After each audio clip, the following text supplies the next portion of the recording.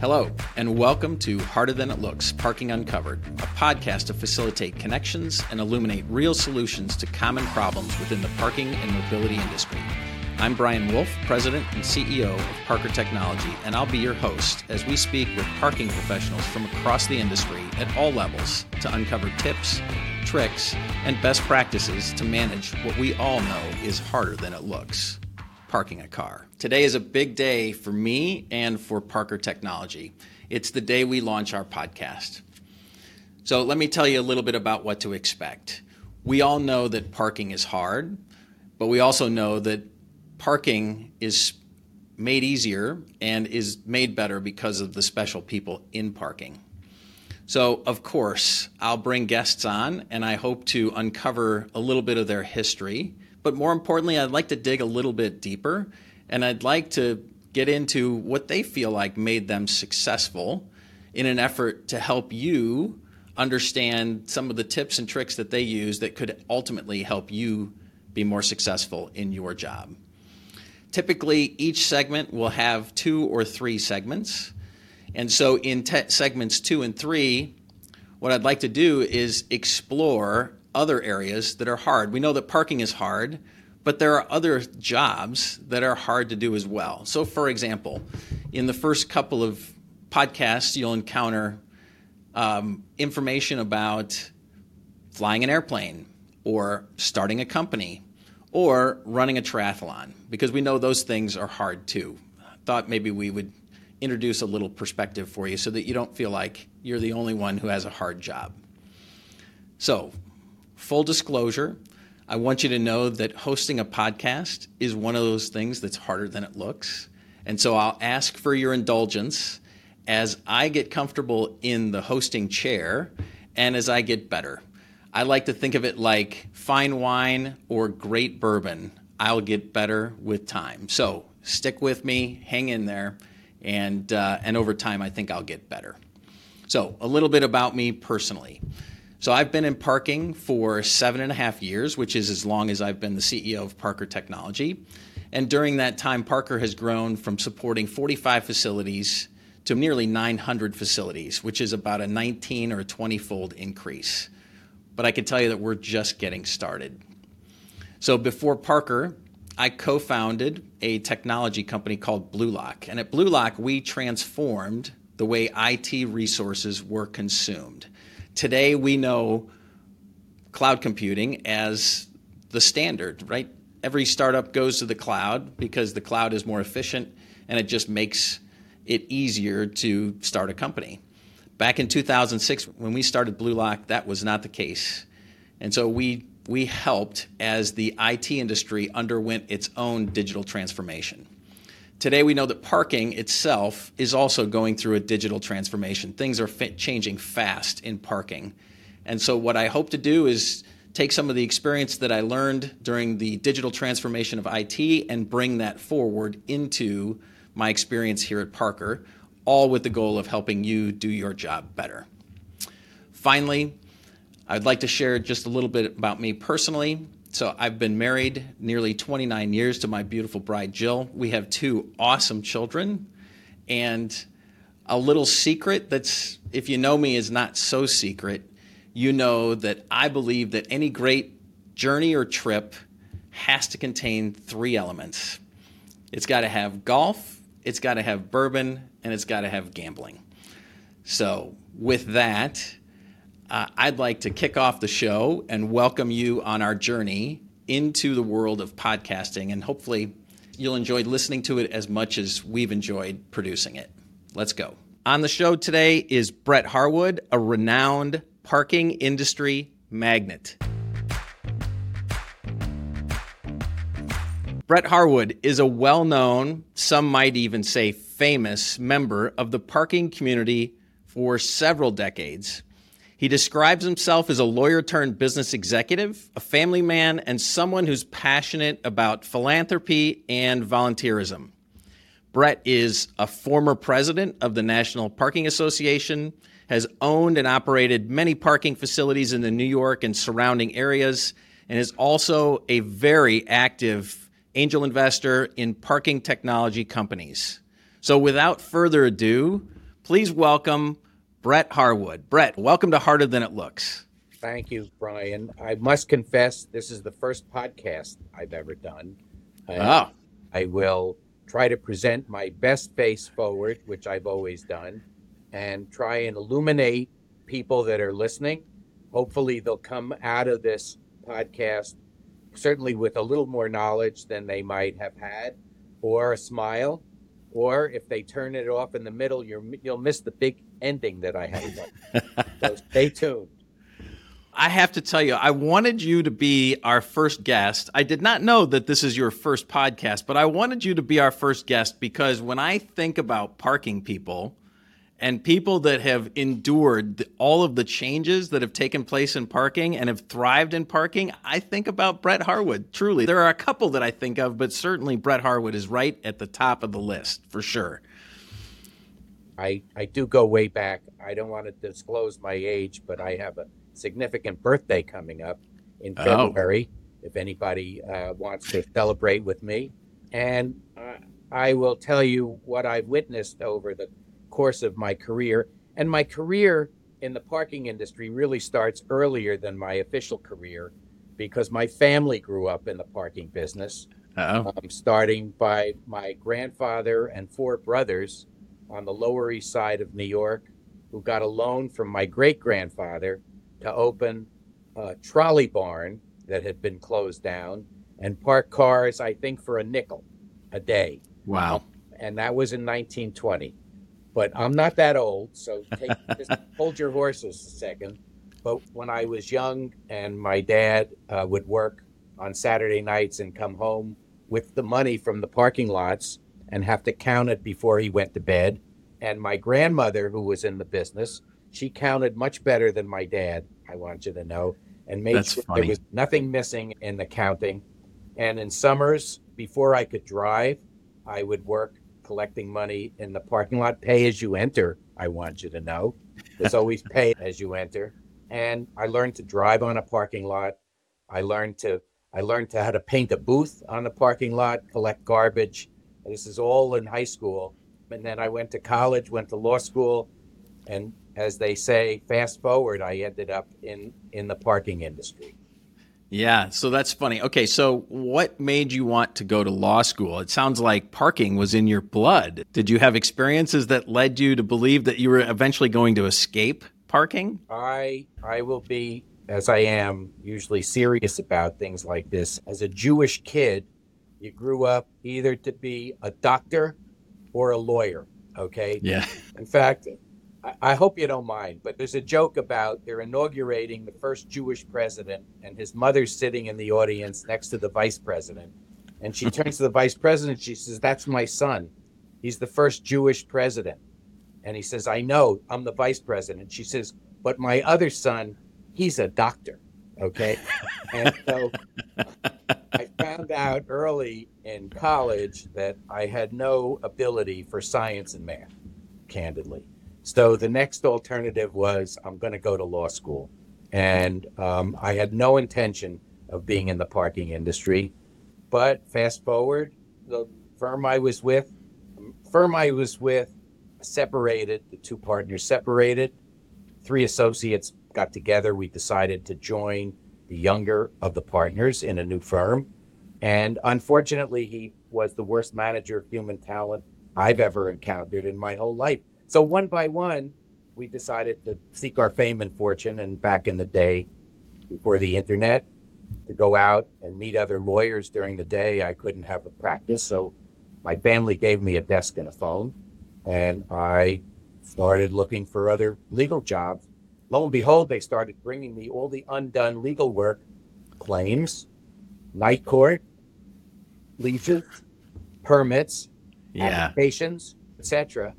And I realized I had an insight. I said, "Gee, there's a potential career here." So I spoke to my dad and my uncle, who were then running the company, and they called a family meeting. And the family meeting involved me presenting my opportunities to them, what I thought I could do for the business. And my uncle turned to my father and said, Sandy, that was my father's name, he said, if we hire Brett, we're going to have to pay him. And he said, right now, he's working for free. So my dad said, let's talk about it. But they gave me an offer. They gave me an offer at a very low starting salary, which I took and ran from there. All right. So you got hooked into the family business because, and this has been my experience, I've had a couple of businesses where there were attorneys in the business who didn't really want to be attorneys. They were business development people or they were operations people, but they were invaluable because then I could avoid what I thought I was going to hear you say. It was your uncle was going to tell your dad that we could avoid all these legal fees because we've got Brent here now. It actually got worse because in the parking industry, there are always bumps and curves in the parking industry. Yes. Candidly, as I considered myself general counsel to the company, I found myself weighing the opportunities to hire some really exceptional outside legal talent to help us with some problems that arose from time to time. And it actually got very expensive for us. Worth it, I will tell you. Yeah. But having those guidelines, having that ability to decide when to pursue a situation with legal help or without it were critical turning points in a lot of our businesses. All right. Part of the first question is I like to just turn the mic over to the people and just ask them to take us through. And so we're on that journey. So you're in the family business, but then somehow you got to Central Parking. Was that through acquisition or something, or what happened? How did you get to Central? You just skipped over 20 years of my. Okay, then go ahead and go back 20 years. Just give me a little flavor, because then I'm going to start. Just know I'm going to start digging into all these stories that you're alluding to. Brian. Nobody is an overnight. Maybe 3 people in the world are overnight successes. Sure. You work at it. Yeah. And over the course of 20 years, it's probably fair to say business development became a focus of my work outside of our traditional region, which was New York and New Jersey. We expanded into the Northeast, into Boston, west into Philadelphia and Pittsburgh, farther west into Indianapolis, south into Baltimore and Washington. In the course of the work, the reason we restricted that area was my goal was to be able to have the thought that I could come home at the end of a day traveling. It didn't work out that way, but over the course of time, so this business development, government relations became very important for a lot of the work that we did. Zoning, challenges in court on approvals for parking lots, things like that, developing legislation or combating legislation that was critical to the success of the industry. And over time, I ended up, yada, yada, as they say, becoming president of the company, joining the board. And in the late 90s, Central Parking bought our family business. Okay. All right. So I did skip a couple of decades. Sorry about that. I'm so sorry. You did. So I would imagine in the early 70s, there was as much, or in the 70s and 80s, there was as much trying to figure out where to put a parking lot versus trying to steal it from another parking operator. Is that true? Or was there still this sort of zero-sum game that exists today? Zero-sum in a mature market in New York became a zero-sum game as development took a lot of parking opportunities out of inventory. New York in the 60s and early 70s, you could create a parking lot with little complication. But as the laws changed, zoning changed, it became very difficult, almost impossible to obtain a new parking asset in New York. And even buildings in New York weren't required to have parking starting in the mid 80s, so that new construction rarely had parking. So it was not necessarily a zero-sum game, but it was a game of, can you do better than the existing operator? Do you have a competitive advantage? Do you bring something to the table that somebody doesn't? And we were very aggressive in terms of New York City, certainly New York City commercial operations, and in Philadelphia as well. Yeah. Okay. So then what year did you become president of the company? Oh, goodness. It was probably in the early 90s. Okay. Early 90s, I would say. All right. And so the early 90s, this is before the internet. because the internet existed, but I can remember in 1989 when I graduated from college, so I'll date myself.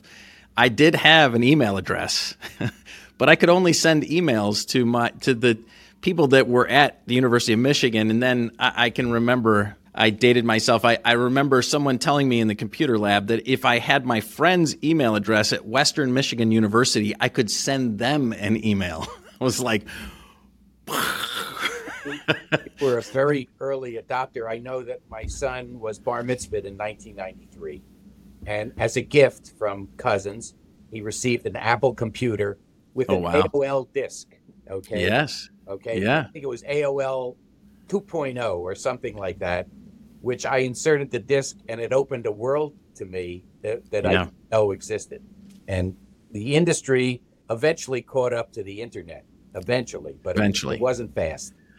So my question was, in 1990 or 92 when you took over, like, what was considered cutting edge? So how did you stake your claim at the parking company to win business? What was the hook? We had, for example, in Manhattan, which is highly valet parking oriented, we helped create and operate 2 significant self-park operations. Okay. One was an entire square block, which was the former site of Madison Square Garden, which was demolished, and they moved down to Penn Station, an entire square block. In fact, we equipped that with the most modern parking equipment, which was a ticket spitter and a gate, okay? I delivered the gate to the site in a truck, and as I was driving out of the Lincoln Tunnel, the gate fell off the back of the truck. Traffic, and I needed about 12 policemen who wanted to give me a ticket to get it back in the truck because I was obstructing traffic. But we operated that for any number of years very successfully. And the other location we had is a project called Manhattan Plaza, which was a 1,000-car parking lot garage right outside of the Lincoln Tunnel. You had to drive virtually into the garage, was the entrance there, which we helped design and operated for its first generation there. And we would say that we were innovators in the industry. We did use parking equipment, rudimentary, basic, and that we were candidly very aggressive on our pricing, our promotions, and things like that very early on. So that trips a memory of, as when we've talked before, where you talked about the value of marketing, and I think you characterized the work that you did as like it was cutting edge, but it was pretty forward thinking at the time. And I know you're laughing because you're going to tell us what your version of marketing was, but the point that you were doing it and not just relying on opening the gates and letting the cars fly in. So tell us about the 90s or the 80s version of marketing. We opened at Newark Airport, probably the first significant off-air location. Which I wrongfully named in the first instance. I called it the Park and Fly, and then I got a cease and desist letter from the Park and Fly folks. I didn't mean to tramp on their trade name, but anyway, so we changed the name to the Sky Park, and we needed to promote, because being on a highway across from the airport, people aren't just going to drive in. Progressively, we got better at marketing. We started out by putting a small ad in the local newspaper, and that didn't work. We commenced to do couponing in various mailers. That was not successful. We tried radio ads. I'm not sure that worked very well. But our marketing person, we hired an excellent marketing person, somehow convinced the Port Authority of New York to put up our billboards on the airport property, and signed a contract to do that for a number of years. Now, once those billboards went up in the ads at the airport, our business just about boomed at that point. Wow. We were catering to the users who were then, at the time, were paying 3 times what we were charging off air to generate business. It was educational. I don't have a marketing background. None of us did. We felt our way into success. So you've touched on one of my favorite components of figuring out business, and that is experiments never fail.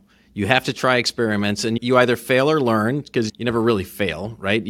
I guess you're either successful or you learn, because you never fail at experiments. And you got to try different things. And it's really the only way. In hindsight, we all look like geniuses, but the fact is, most of us are just trying to feel our way through it and try and find something that works. One of my advisors once told me that I should only selectively use the word failure because it connotes a dead end. And the fact is, some efforts just don't succeed, which is a better way to look at it going forward. I have tried to supplement my vocabulary with more positive thinking than that. So our efforts did not succeed, but they did succeed, and it became a rousing success. That's great. Okay, so you ascended to the throne in 92. Yes. You sold the business to Central. Yes. It looked like you were only there a couple of years, and then that was probably enough for you? I would tell you that among the folks at Central who I met, many of whom I admired, it was a success-driven company, less entrepreneurial than I was, candidly, than I enjoyed. At first, I enjoyed being out of authority, that somebody else was making decisions. But then I realized that I missed that very much. And I decided after 2.5 years that it was time to move on, ostensibly to, quote unquote, spend more time with my family and play golf. Okay. So I'll tell you how that went. All right.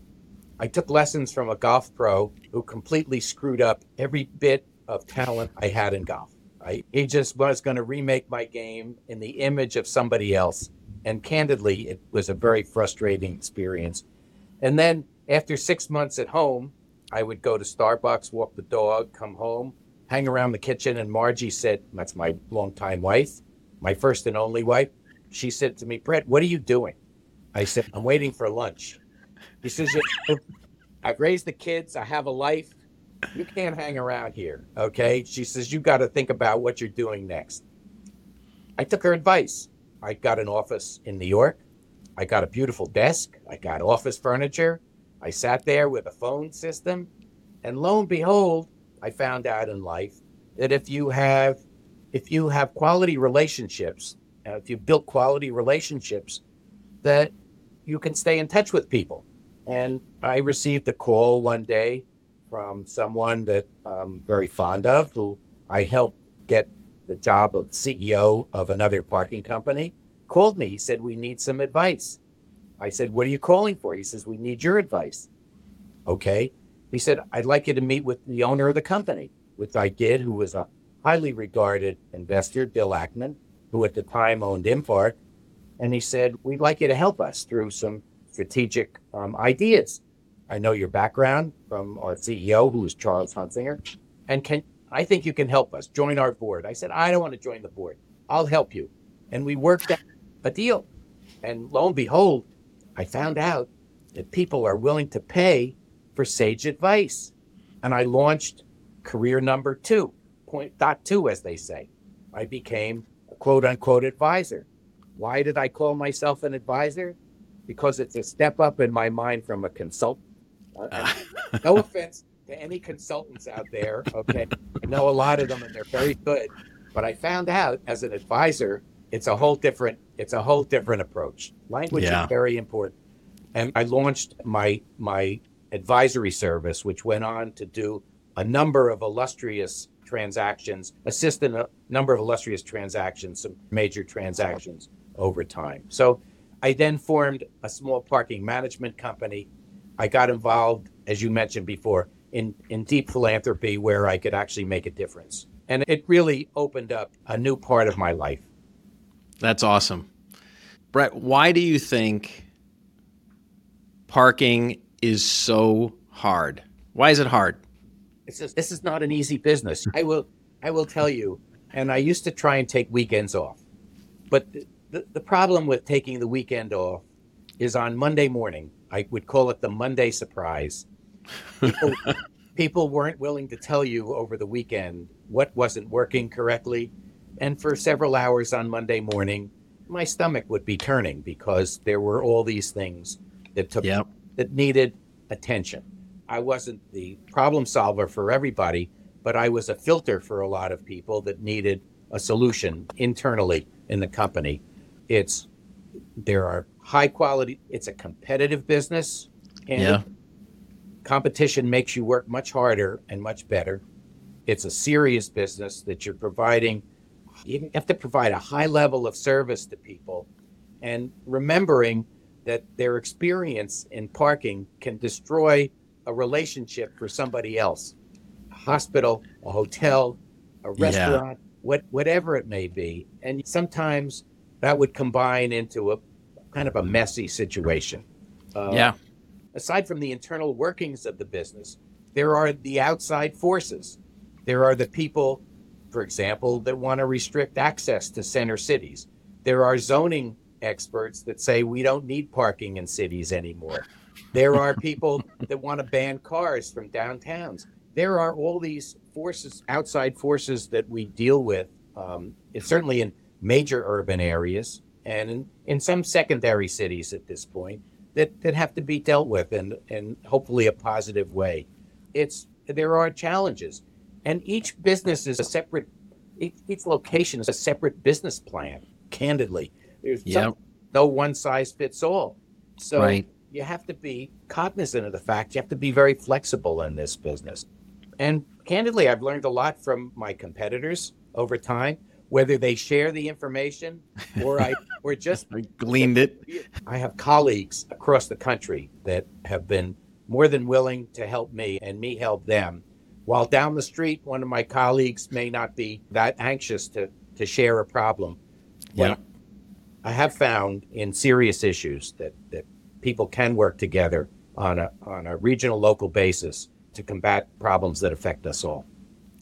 I think so. You touched on a couple of things that I had not thought of as far as parking being hard. The fact that of course we talk about parking being the first and the last touch, but also how much the risk of letting down your customer because their customer is coming to park, not to park, but to go to wherever they're going, right?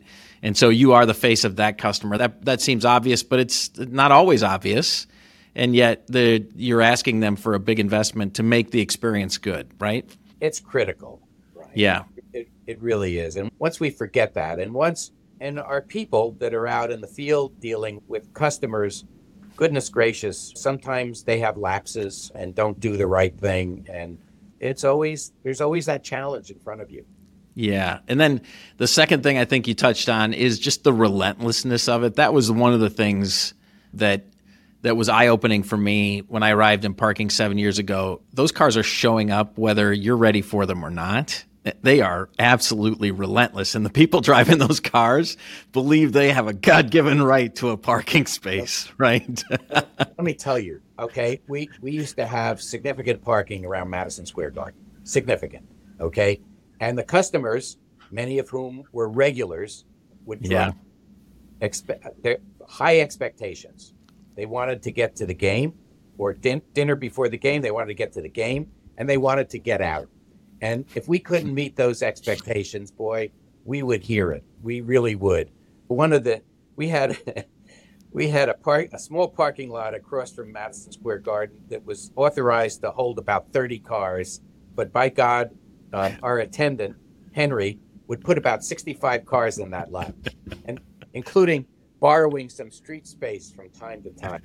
And when the break came, he would be out there. We would have extra people, but people would be out within 5 to 6 minutes of getting there because that was their expectations. And that's why, candidly, they paid a premium to be there.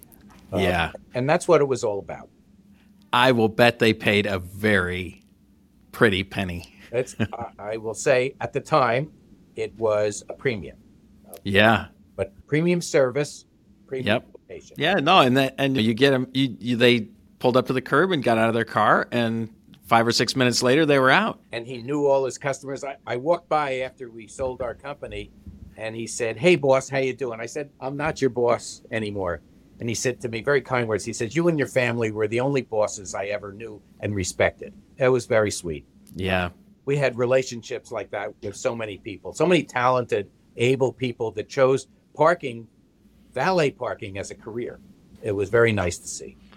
Yeah, that's one of the other things. Again, this is a deeply relational business that runs on trust. And so that's one half of it, so the relationships piece. But the other thing that I think, as the president of MPA, you probably saw this more than anything. What I found incredible is that an operator from New York would talk to an operator in California, because generally there was very little chance that they were going to step on each other's toes. And so they were willing to share sort of secrets or insider information or whatever to help each other, because there was a geographical dispersion that was not going to lead to competition until, I suppose, these big national companies came into play, right? I agree. Not coincidentally, we did hire an intern in our business, okay? A young man by the name of Stephen Douglas, who comes from the famous Douglas Parking Company in Oakland, California. Yep. Stephen graduated from college, and his father, Lee, sent a letter to several parking operators offering his son as an intern for 2 years. Now, I picked up the phone and hired Stephen on the spot. And he came to us full of vim and vigor. He has a booming voice, I must tell you. Yeah. He was the best intern we ever had. He took a request for proposals from the Port Authority of New York out of a garbage can, which one of us threw out, and he resurrected it, and we became the parking operator in front of the World Trade Center for any number of years. Wow. And Stephen took great pride in that location. In fact, when the captain of the Port Authority Police ordered it closed for some reason or other, Stephen refused, and he ended up being put in the jail at the World Trade Center. And he made a phone call to my uncle, who had to call the chairman of the Port Authority to have Stephen released from the jail. And I will never forget that. It was true hard work, loyalty. And then he came to me, said, "My time is up. I'm going back to California to join my family in business." I said, "Is there anything we could pay you to stay?" And he declined. He's been a great friend. I believe we taught him everything he knows about parking. He would say the opposite, that he's taught us a number of things. But in the industry, you develop those relationships. Yep. And they don't go away. And they're high quality with serious people that love this business. Yep. So that's interesting. We are fortunate to have Douglas as a customer, so I happen to know Stephen Douglas, and just a great guy. So I'm going to make sure that he listens to this podcast so that he gets the recap of this. If he doesn't, it's a shame. While he was with us, he actually met his future wife, whose mother was in the parking business in Newark. His mother-in-law owns the famous Star parking lot in downtown Newark. And wow. I want you to know he's had a wonderful marriage. He has 2 great kids. It's a great story. Yeah, that's a great story. Okay, so that leads directly into sort of my next question as I'm working down. Yes. What is it that makes parking people unique? Who comes and stays in parking? People, if you're not born into it or born into a parking family, people get into parking for various reasons. Everybody will have a story.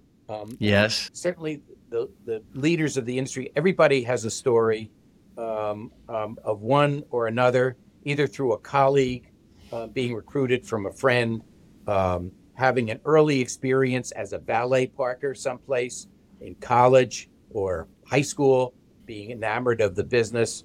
There isn't a course in parking at colleges, but the NPA did institute parking certifications for knowledge of the industry.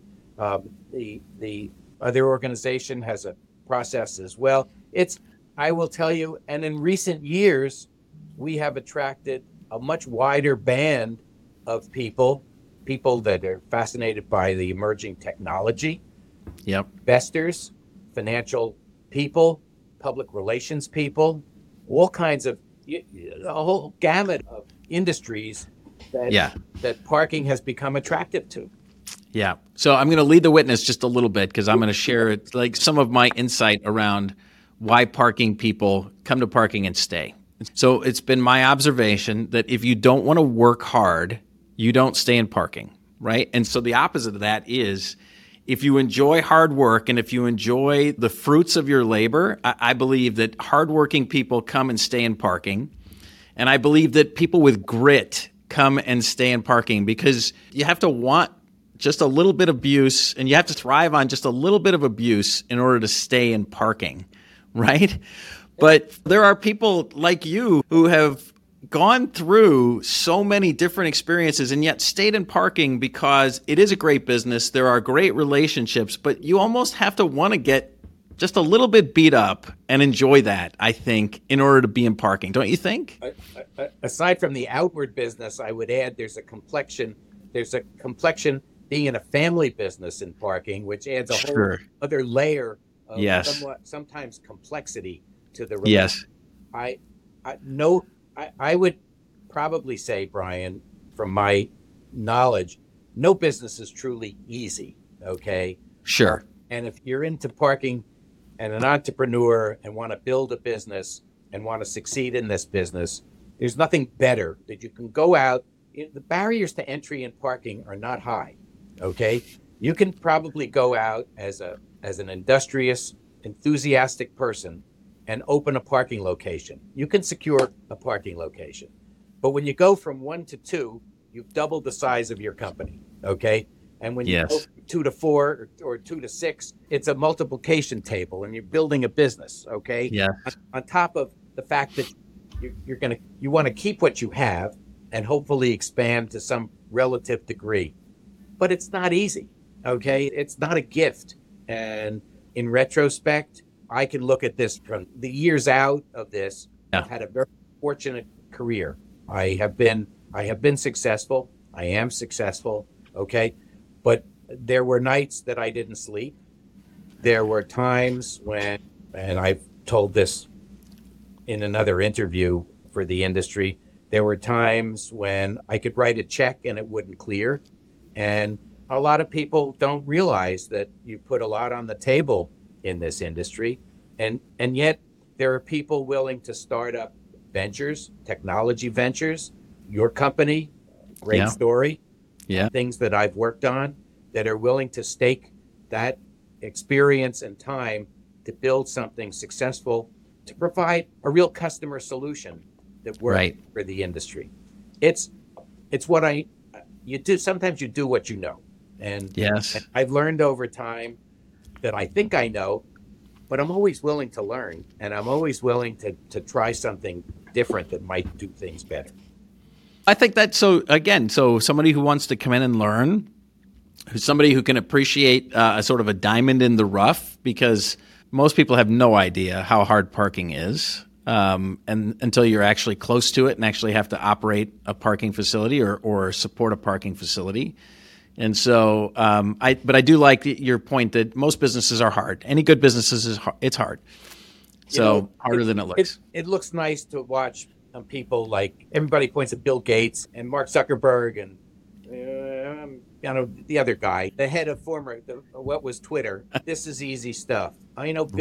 Building a business. You have to appreciate in our country that you can get opportunities. You can succeed.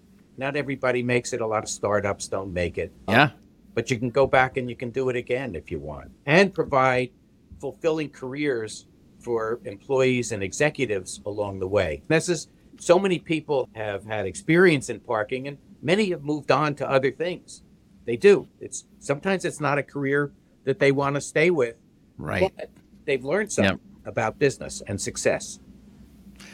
Yeah, no, that's good. Okay, so let's move on just a little bit to the name of the podcast is Harder Than It Looks. Yes. Change is hard. Yes. And I think, given your breadth of experience, just go back and tell me what you think the hardest change or transition has been for parking over the 30 or 40 years that you've been around. The advent of new technology can be jarring, candidly. It pulls us into an area of discomfort, but I think we've all appreciated the fact that it provides a better experience. It provides a better business. And sometimes somebody has what they think is a solution, technology solution that doesn't exactly work. And you have to go back and start over. or redact it or redraft it or do something to adjust to a Yeah. that's not working. The fact that our industry is, I think about New York and congestion pricing, things like that, and people are it may be a daunting, jarring impact in parking locations, but operators are facing that situation. They're prepared for whatever may come with difficulty. We present some difficulty. Talk about Yeah. hard. Wait, let me step back a second. Sure. I think all of us, and sometimes we forget the lessons of the last few years when COVID started, okay, most of my businesses went close to zero almost overnight. And, Yeah. and sitting there and dealing with what was supposed to be a short-term issue, which became a longer-term issue, we all had to do things, sometimes make difficult choices and other things to carry on our businesses, to support our businesses and do things like Yep. that. It wasn't in anybody's business plan, okay? But we all persevered and we're all here, most of us. Some people couldn't make it. They'll be back. We'll do something else. But I just want to say, those challenges come that aren't planned, and talk about grit and resilience Yeah. and persistence and all those things that you need in life. That's, if you're not prepared for something like that, at least mentally, it can destroy you. Yeah. Yeah. So maybe the hardest transition was COVID. I hadn't thought about that. Reminding how soon we forget. Isn't it incredible? We have such short memories. One of my businesses, which was a startup, my on-air company, which provides, candidly, my customer solution is we sell the spaces that go unsold in a very successful way. But my co-founder, Pat Murray, called me in the midst of COVID. We were operating at about 40 off-air locations at the time. He says, Brett, we have no business. Everybody that booked with us wants a refund. The people that parked with us last month, the parking clients want to get paid. He said, and he's young, I love him. He says, if I have to go deliver newspapers like I did when I was a kid, I'll go do it to support this company. And as he's sitting there and I'm saying, sometimes you put money aside for a rainy day.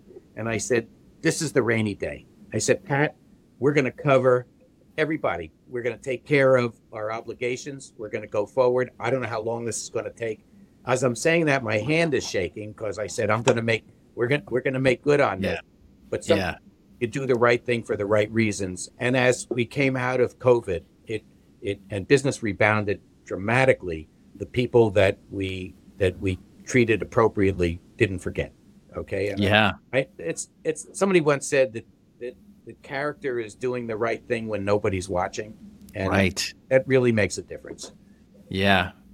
All right. So the last question before we go to the lightning round here is parking people are like military people. I love talking to military people, former military, because they always have great stories. One of my co-founders in a former business was in the Marines, and he could tell 100 stories. I know that you to be a man who can tell great stories. So I'm going to put you on the spot and ask you to tell me, it doesn't have to be the best story, the day that you jacked up the door on the car. That might be a good story, but maybe you've got a better story. I'll be succinctly. I was a parking attendant in Philadelphia my first year in law school, making $25 a day in quarter tips. I want you to know. I really hustled. Okay. The location had not only a man lift, but a sliding pole, which I managed to negotiate. But one day backing up a customer's car and leaving the door slightly open, making sure I didn't hit the pole. I hit the pole. Not only did I hit the pole, but I kept going. And the door of the car was literally on the hood of the car. And I go, holy shit, this is the worst day of my life. And I walked down to the head of operations, wonderful man. I said, you have my resignation. I'll pay for the damage. I'm done. He says, what are you talking about?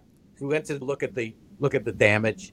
He says, no worries. He says, it's early in the day. He says, that car's going to the body shop. They'll have it back before the customer comes back at night. Lo and behold, the door was back on the car. The work was done. He explained to the customer that there was a minor incident with the car. It's all fixed. And I didn't have to resign, and I didn't have to pay for the damage. The other story that I thought of the other day, a friend of mine is going to Lake Placid for the weekend. Beautiful place. In in the late 70s, they announced that the Winter Olympics were going to take place in Lake Placid. And I decided that we could be the parking operator for the Lake Placid Olympics. I didn't know what I was talking about, but wouldn't that be great? So Yeah. we pitched that we would be the parking operator for the Lake Placid Olympics. Lo and behold, we're selected. We were selected to operate 4 or 5 remote locations because there was going to be no traffic to downtown Lake Placid. We hire students from Plattsburgh College who closes for the week, and we open up the parking. Now, there were some complications. The bus company they hired didn't show up. There's some other things, but everybody gets parked. And I'm in charge of cash collection. No credit cards, by the way. This is 1980. Nobody knew you could pay for it. I'm in charge of cash collection and going to the bank. And as I tell the story, we had arranged to have an account at a local bank in Lake Placid. And I walk in with 4 shopping bags full of cash. Like, what is this? I said, this is the parking money from the locations. And they go, oh, we've never seen that much money in this bank. And they lock the door. Okay. They put the shades down. Okay. So nobody sees the cash. And they start counting the cash. It was about $40,000 from opening day. And every day after, it was about the same. And I just had such a great feeling that we pulled this off, candidly. And then afterwards, this is an even better ending. We did an accounting. It was a sharing with the Olympic Committee. And we did our accounting, and I called up the Olympic Committee. I said, we have a check for you. They said, what's it for? I said, for the parking excess that we owe you. And they said, excess? Oh, none of our other vendors are giving us any excess. And I'm hitting myself. I said, did we miss an opportunity here? One of those things. But we sent them about $400,000 in proceeds from the Olympics. It was a heartwarming story about an organization coming together for a couple of days. In the meantime, though, one side story, we did agree to sponsor one of the contestants for the U.S. bobsled team, okay, who were candidly a bunch of drunks who got together one night at some bar and said, let's do the bobsled.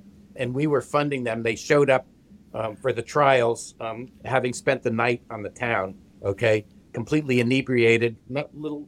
They didn't qualify for the finals. But there are many stories about the opportunities we pursued and openings and taking risks, Brian. Yeah, for sure. Other people wouldn't do. We were not adverse to risks in terms of work that we did. That's awesome. Those are a great couple of stories. Thank you for sharing those. All right, so we're going to go into the lightning round. You chuckled a little bit about the lightning round. Yeah. I've just got 3 or 4 or 5 questions here, and just give me the thought that comes to your mind as soon as I ask it. Okay. And so, if somebody hears a phrase and they instantly think of Brett Harwood, what is it? What is your phrase? What are you known for saying?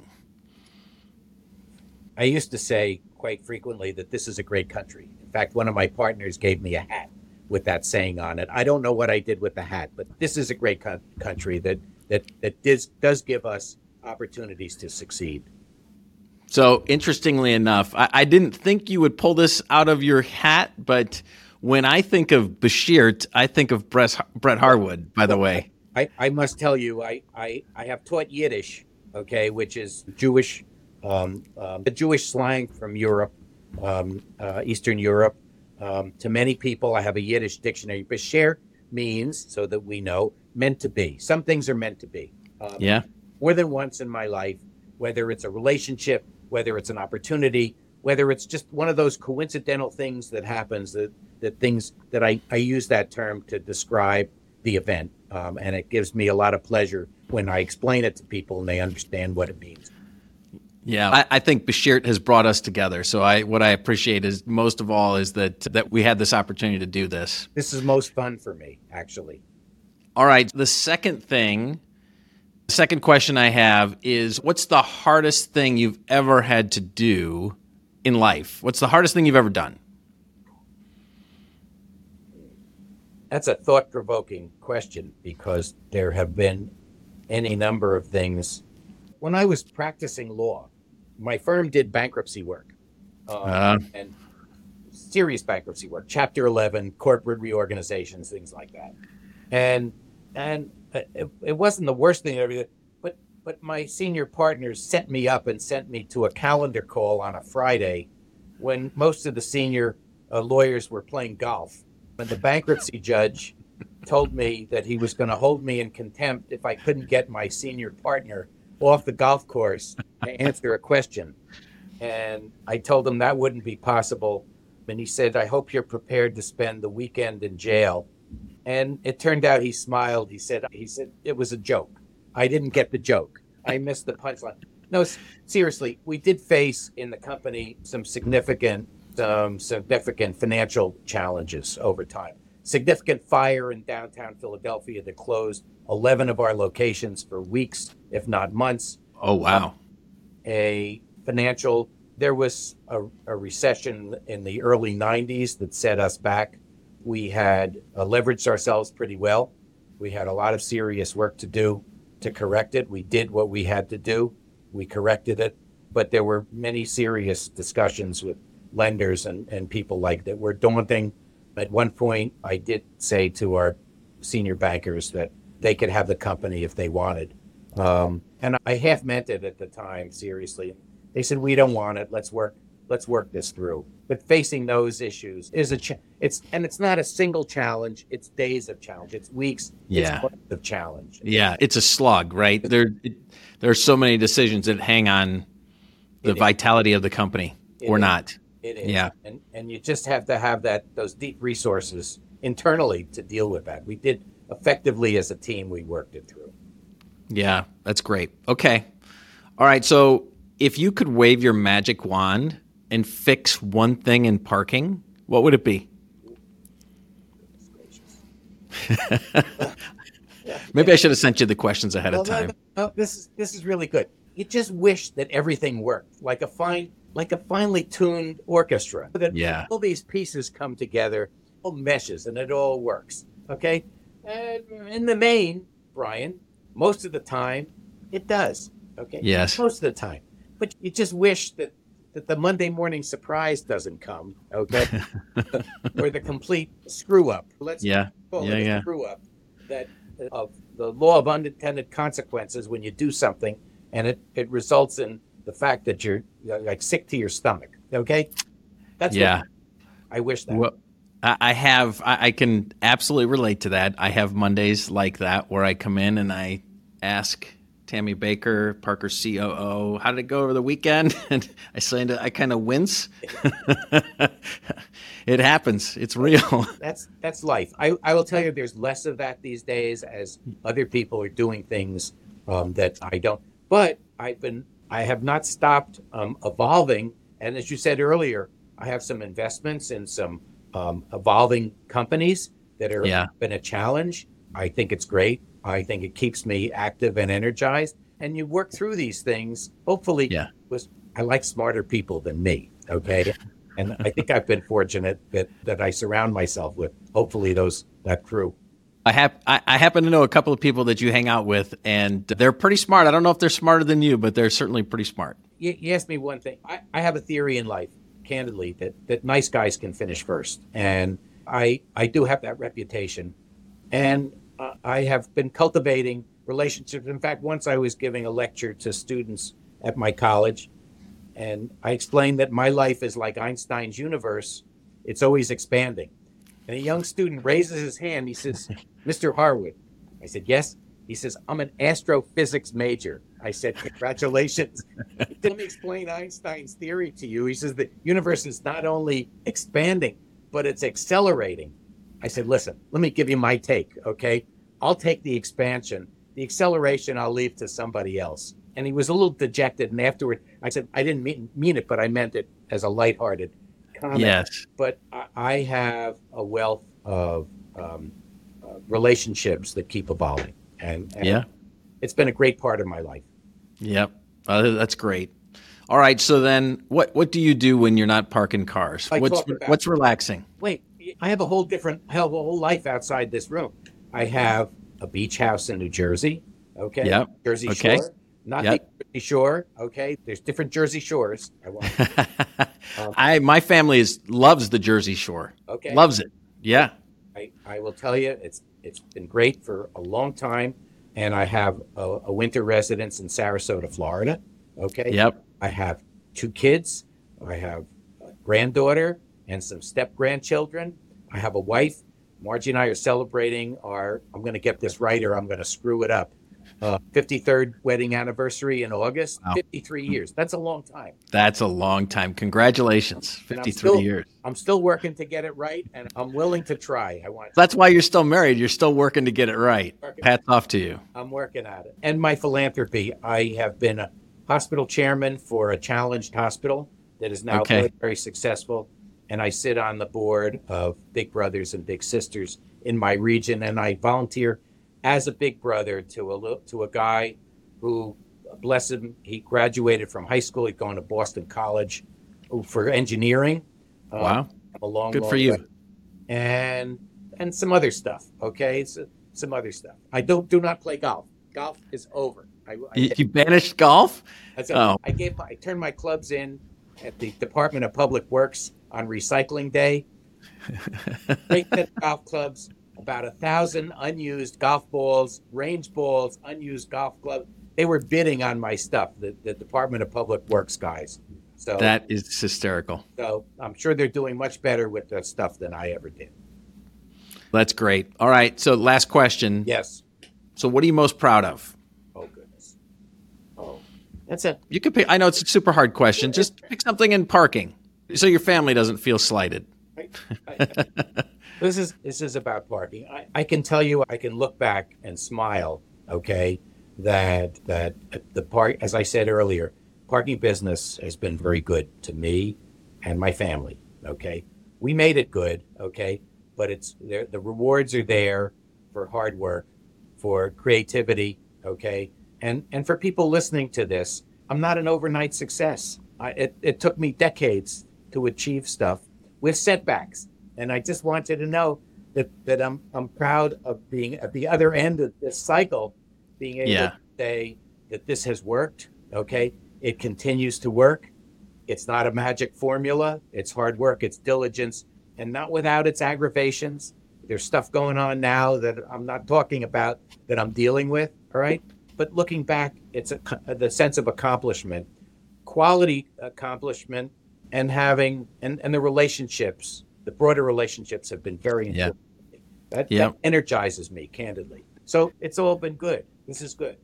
I could tell you that I have been in the industry 7 years. It took us almost 5 years to truly meet and spend some time together. And from afar, I made an assumption that you were this tough New Yorker, and nothing could be further from the truth. I'm sorry that we didn't get to meet each other in year one. Wait a minute. There's a whole bunch of people I haven't met yet. I told you my universe is expanding, number one. Yes. Two is, let me correct the record. I'm from New Jersey, good or bad, okay? And fair enough. And I'm not a New Yorker, which I don't know whatever that means, okay? You're going to stop right there, aren't you? I'm going to censor myself. But anyway, as I said, Brian, in life, you get opportunities to meet people sometimes at the right time for all the right reasons. And this has been very fortuitous. The fact that you reached out to do this, I'm complimented, candidly. Okay. And as you can see, I warm up to this very quickly. Okay. Yeah. I knew you were going to be great. That was the other reason that I wanted to put you in the saddle for sure. If I'm not, you're going to edit this down so that I look great. Okay. You're going to make me look better than I am. That's the goal. That is absolutely. If I can't do that, then this show's not going to last long. So, wish me luck. I do wish you a whole bunch of luck, and I know you're on a good route. I know you have a high quality company providing a superb, unique service. Okay, I must say. Appreciate that. And I was around when it was somebody's brain cloud that came up with this idea. I know more than I say sometimes, but you're really on a great path. Okay. Yeah, I appreciate that so much. All right, let's take it home this way. First of all, let me thank you for taking time and spending time with us on Harder Than It Looks, a parking podcast. And just I appreciate your friendship more than anything. You've been great to get to know, and that's what I want people more than anything to know. I'm going to try and win you a bunch of friends, because the people that see you from afar, I'm going to encourage them to come up and strike up a relationship and a conversation with you. I will tell you, nothing pleases me more, candidly, than to get to hear people's stories, to get to know them. And it's, as I said, it's made my life fulfilling, candidly, and it continues to do that. And if you stop doing that, you might as well. Yeah. Okay. You might as well stop. That's it. Yeah. That's it. For sure. Well, all right. Thank you. Yeah, you're welcome. Thank you for your time. So that wraps up the first ever episode of Harder Than It Looks, a parking podcast. Yeah. We've uploaded the first 3 episodes, and we'll expect to publish at least 1 interview per month going forward. So add us to your library. Send us your suggestions for other interesting parking people that you would enjoy listening to, and come back each month. So until then, so long and good parking. Okay, that's a wrap on this episode of Harder Than It Looks, Parking Uncovered, presented by Parker Technology. Please leave us a review if you liked what you heard. Make sure you tune in next month as we continue to uncover tips, tricks, and best practices to manage what we all know is harder than it looks: parking a car. Bye for now.